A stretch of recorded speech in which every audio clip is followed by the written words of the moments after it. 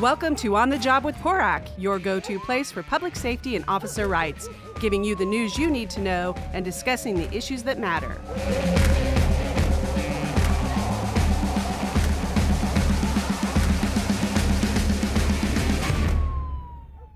Hi, and welcome to On the Job with PORAC. I'm Brian Marvel, president of PORAC. With me today for this special edition live from Monterey in the San Diego room at the PORAC Symposium. Impact 2019 is PORAC Vice President Damon Kurtz and Joe Gamaldi, President of the Houston Police Officers Union. Thanks for joining us. Hey, Brian, thanks for having me on. Just why did you specify San Diego when you made sure that people knew it was the San Diego room? Is there a reason behind that? Absolutely. That's my hometown. I love San Diego. Thanks for coming in. I know we were just together at the Big 50 in Boston, talking about a lot of important issues that are facing us nationally. Get a lot of good perspective on issues that we're facing locally, brought to us to discuss. So thanks for coming out on such short notice, one-day turnaround in Houston. Yeah, I managed to get about 18 hours back in my home city and then right back out to California. But I'm very happy to be here. First time I've ever been in California.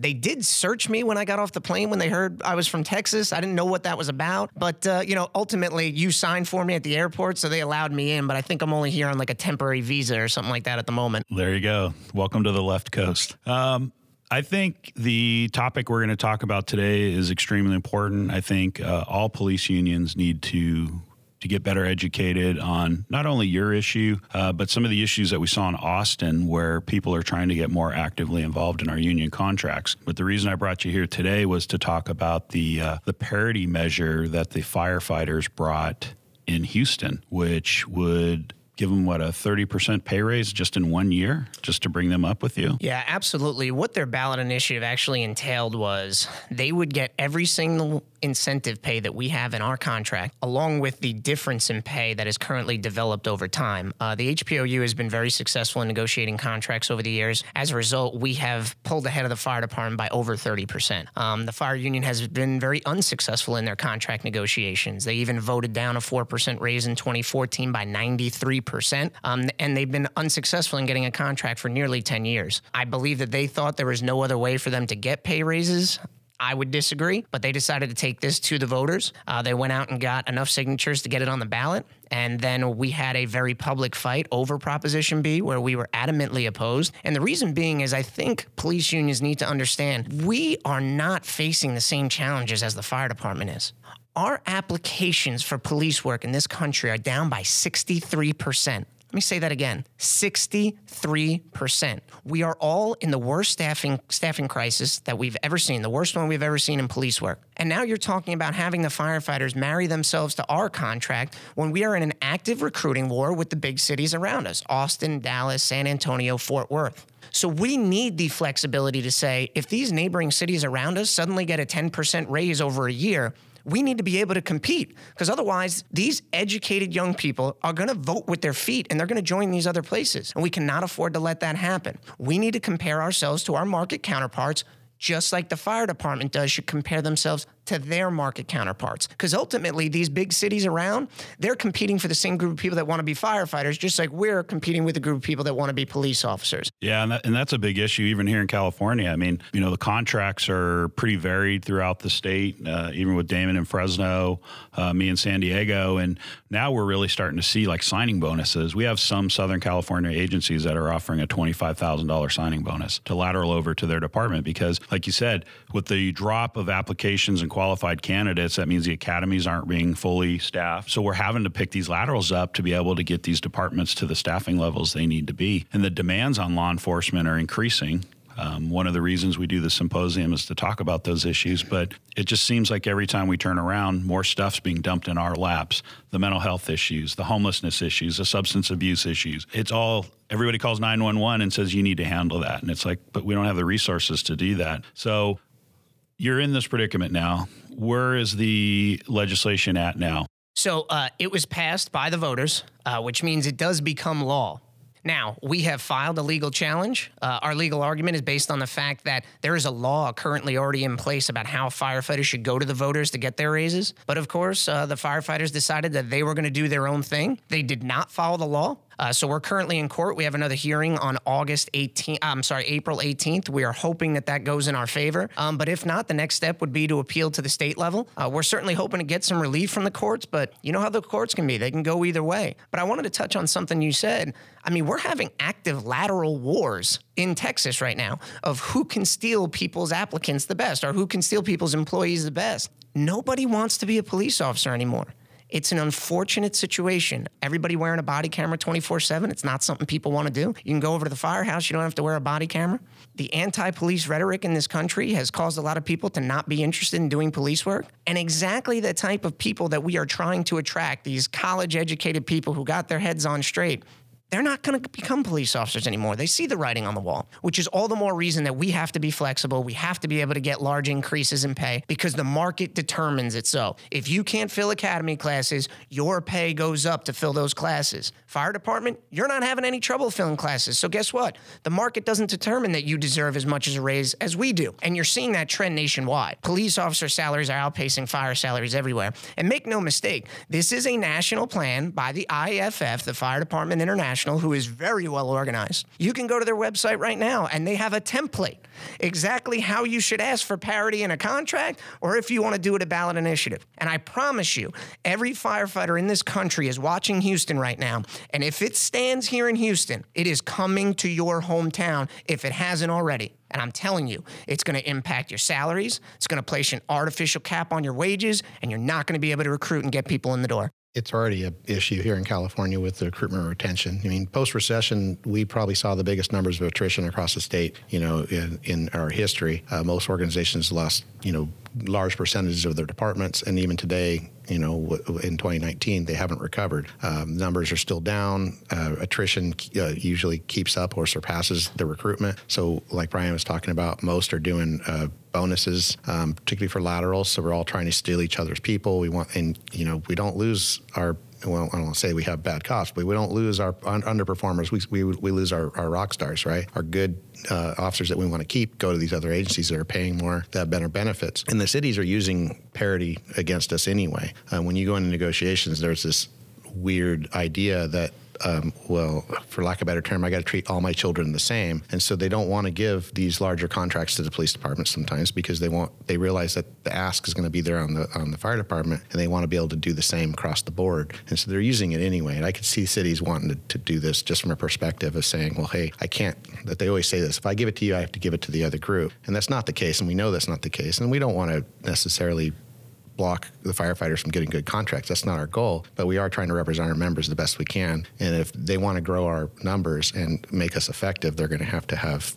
good contracts to do so. Yeah, and on top of that, where do you guys stand with layoffs? Because my understanding, this is like a $400 million hit or a $300 million hit to your financial. Yeah, it is $100 million a year in perpetuity, but they're kind of talking about it in 3-year terms. So yeah, $300 million over 3 years. The fact of the matter is the city of Houston is no different from any other city. They're strapped for cash. We have a unique situation in Houston where they cannot raise property taxes. There's a tax cap in place. So we have limited funds to go around. The fire department has now taxed that system very, very hard with this $100 million. So the only other option, or the only two other options, are to raise garbage fees, or new garbage fees. We don't have them now, which was proposed at council the other day. And when you talk about raising taxes in Texas, it doesn't always go over well. And council voted it down 15-1. So the only other option is cutting services. And when 75% of your $2.5 billion operating budget, the other $2.5 billion is set with drainage issues and all the other things that we've had since Harvey, you're taxing that system. So the only other place to cut is personnel. 67 fire cadets got their pink slips last week. They will be laid off. They're looking at laying off an additional 300 firefighters and another 100 city employees. So I'm sure some of your listeners are saying, well, Joe, how is it possible that the police department isn't going to suffer any of this? Well, that's a great question. The reason is because we're anywhere from 12 to 1,500 officers short in the Houston Police Department, and the Houston Fire Department is overstaffed by about 845 to 850. So although our fire union has tried to paint our mayor and council as being vindictive for targeting them for the layoffs, it's no different than what you do in private industry. If you have more people in accounts payable than you have in accounts receivable and you need to make cuts, it's going to come from accounts payable. And it's no different here. The fire department is overstaffed, so they're going to be leaned out in order to pay for parity. Now, I'm not sure what the Houston Professional Firefighters Association's strategy is here. The mayor has continued to make them offers. He even included making an offer for 30% raise over 5 years with no layoffs, and they told him, no, we want it all now. They are actively risking their own people to get what they want. And what I always say to my folks who say, well, Joe, why don't we do a ballot initiative, or why don't we do this? I said, well, first of all, we have to see how this all plays out in the courts, but also it would be great to get a 30% raise in 1 year. But I'm not going to do that at the expense of the younger generation of police officers. We are so shorthanded. I'm not going to sacrifice our own people just to get this raise. And it appears that the firefighters are willing to do that. It's unlike anything I've ever seen. Aren't there laws in your state? I mean, I looked at this as the measure putting an undue burden on your bargaining unit to now have to negotiate pay raises for two separate bargaining units versus you focusing on your officers and the firefighters focusing on the firefighters. How do you now, if say this goes through, and hopefully it doesn't, but if this goes through, how do you now come to the bargaining table realizing that you're just not negotiating for police officers? Well, I think Damon hit on a great point, and that is you're going to sit down with the city and they're going to say, well, hey, Joe, we know that you're behind your market counterparts, the people that you're competing for, by 10 to 15%. And we'd love to give you that 10 to 15% raise over 2 or 3 years. But whatever we give you, we have to give the fire department. So if we were going to give you 15, now we're going to give you 7.5, we're going to give you 8, and we'll give the same to the fire department. It's placing that artificial cap on us. And if we weren't in the midst of a recruiting war or a staffing crisis, maybe we could absorb that, but we simply can't. So, whenever time comes to sit down for negotiations, we're going to have to try to get creative again on how exactly do we find funding for our officers to make sure that we stay competitive in the marketplace, because you don't want to be last in this race. And that's the challenge, right? So it's market forces.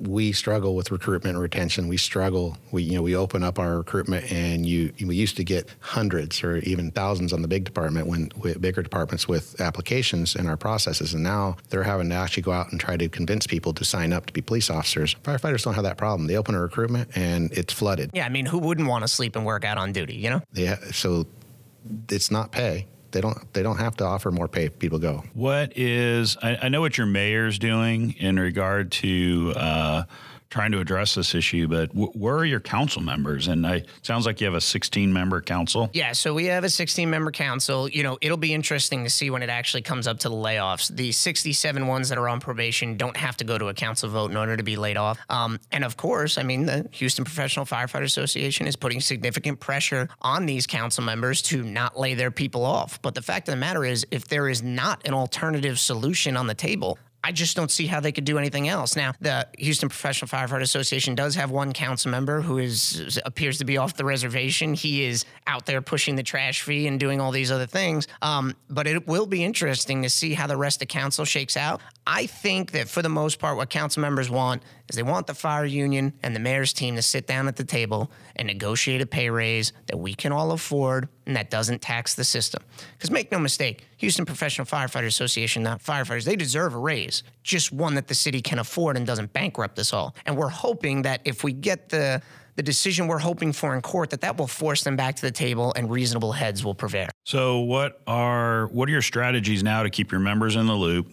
I'm sure there must be some, maybe a little anxiety, maybe a little friction out on the streets with your patrol officers and the firefighters that are out there working. Yeah, so as far as keeping our members informed, I am very big on we will communicate, the HPOU will communicate in whatever medium that you are comfortable communicating in. So we're putting things out on Facebook, Twitter, we e-blast, we send out push notifications on our app, and if your association does not have an app, you need to get one. The push notification is the holy grail of communication, because if you don't know, about 50 to 60% of your members are millennials. They don't even have a home computer, they just have a cell phone, and you need to interrupt their scrolling, because even if they're on Facebook or Twitter, they're just scrolling through, they may miss that tweet from PORAC, or they may miss that tweet from the San Diego Police Officers Association. So what you need to do is get a push notification that is going to show up on their lock screen or show up on their banner at the top. They will read it. So please, if you're not doing it, make sure that you're communicating with your members how they like to communicate. Unfortunately, some of us might get stuck in the archaic way of, well, I send out a monthly newsletter. Isn't that good enough? Let me tell you, no, it is not. They're not even reading it. They're throwing it in the trash.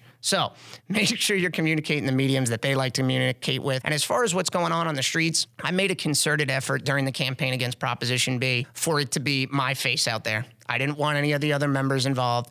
I wanted all the focus of the firefighters and the firefighters union to be on me and my comments. And the reason was I didn't want the friction on the street. It's okay if they want to hate me. That's no big deal.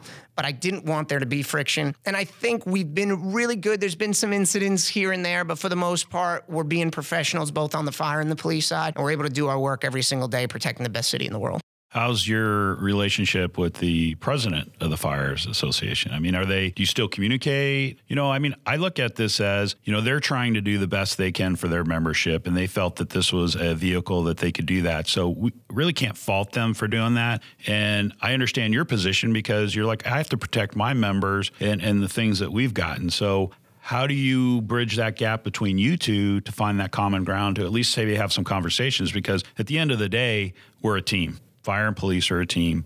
We work very well together. We protect our cities exceptionally well. And, to have this public discourse, I think in the grand scheme doesn't help us. But the reality is you and they are trying to do the best for their members. Yeah, I will say that myself and Marty Langton, who's the president of the HPFFA, we had a great relationship before this. We used to bounce ideas off one another. It has since frayed a bit as time has gone on. You try to keep things as professional as you possibly can and kind of keep the professional and personal things separate. But I'm not going to sit here and say that things are as great as they have always been. But I think you captured the argument really well, Brian. The Houston Professional Firefighters Association is simply doing what is best for their people. And I don't fault them for it. I don't agree with the mechanism they have chosen to do that, but I don't fault them for putting their people first. But at the same time, that forfeits the right of them being offended by the HPOU doing what is best for our people. Because make no mistake, the 5,200 brave men and women of the Houston Police Department and their families, they will always come first in the eyes of the HPOU and in my eyes as well. So there's nothing wrong with putting your people first, and you just kind of got to figure out a way that you can move forward. Absolutely. And I want to thank you for coming in. I think this is a great topic. If you want to follow Joe, he's on Twitter. He tweets quite a bit. It's Joe Gamaldi on Twitter. And then the union is on HOUTX. HPOUTX. HPT. You got it. You got it right. Make sure you follow both of their Twitter accounts. They're also on Facebook. This is an important issue. And I think the unions in California, the public safety unions in California, need to be following this. We need to stay abreast of what's happening, because ultimately it's going to work its way through the court, assuming all the final courts are in Austin. And hopefully it doesn't get to that level. But, if it does reach the Texas State Supreme Court, what are the courts look? I mean, what do you think? What are your thoughts on that? Maybe we'll close it up with that one. Well, I'll tell you what, the lawyers I'm not paying, because the lawyers that are paying you are always going to tell you you're going to win. Just keep pumping that money and you're definitely going to win. But the lawyers that I'm not paying are saying that we have a very strong legal argument. There was a law that is already in place for how firefighters should do a ballot initiative if they're asking for a pay raise. They didn't follow any of the rules. They decided to do their own general ballot initiative. And from what I am told, that normally when a law is already in place, that judges will defer to, you should have used the law that was in place, not used a new one. But of course, we just have to see how it plays out. And hopefully we get some good news. And hopefully, even if we do win the day in court, that we can still come around and promote our brothers and sisters in the fire department getting the raise that they deserve. Yeah, I can see this kind of spreading, the precedent, and not just from police to fire, or even fire, police officers to police officers, from city to city. Well, I'm in, small town USA. I want what Houston makes, and I'm going to run an initiative that we should get made because we work just as hard as you do. And where does it stop? Folks think that the cities and counties just have, a money tree, and there's only so much revenue to go around. But, it's kind of a slippery slope to go down. Yeah, absolutely. Well, again, I want to thank Joe for coming in. Thanks for having me on. Thank you for listening to the show. Hope you enjoyed today's podcast. We'd love to hear from you. Please join us on our social media platforms. Go to PORAC.org for more info. If you're listening to us on iTunes or Google, please give us 5 stars. That helps us get noticed. Don't forget to share this podcast with other PORAC members, your family, and friends. All the best, and have a safe day. That's it for this episode. Make sure you tune in next time as we discuss the issues that matter.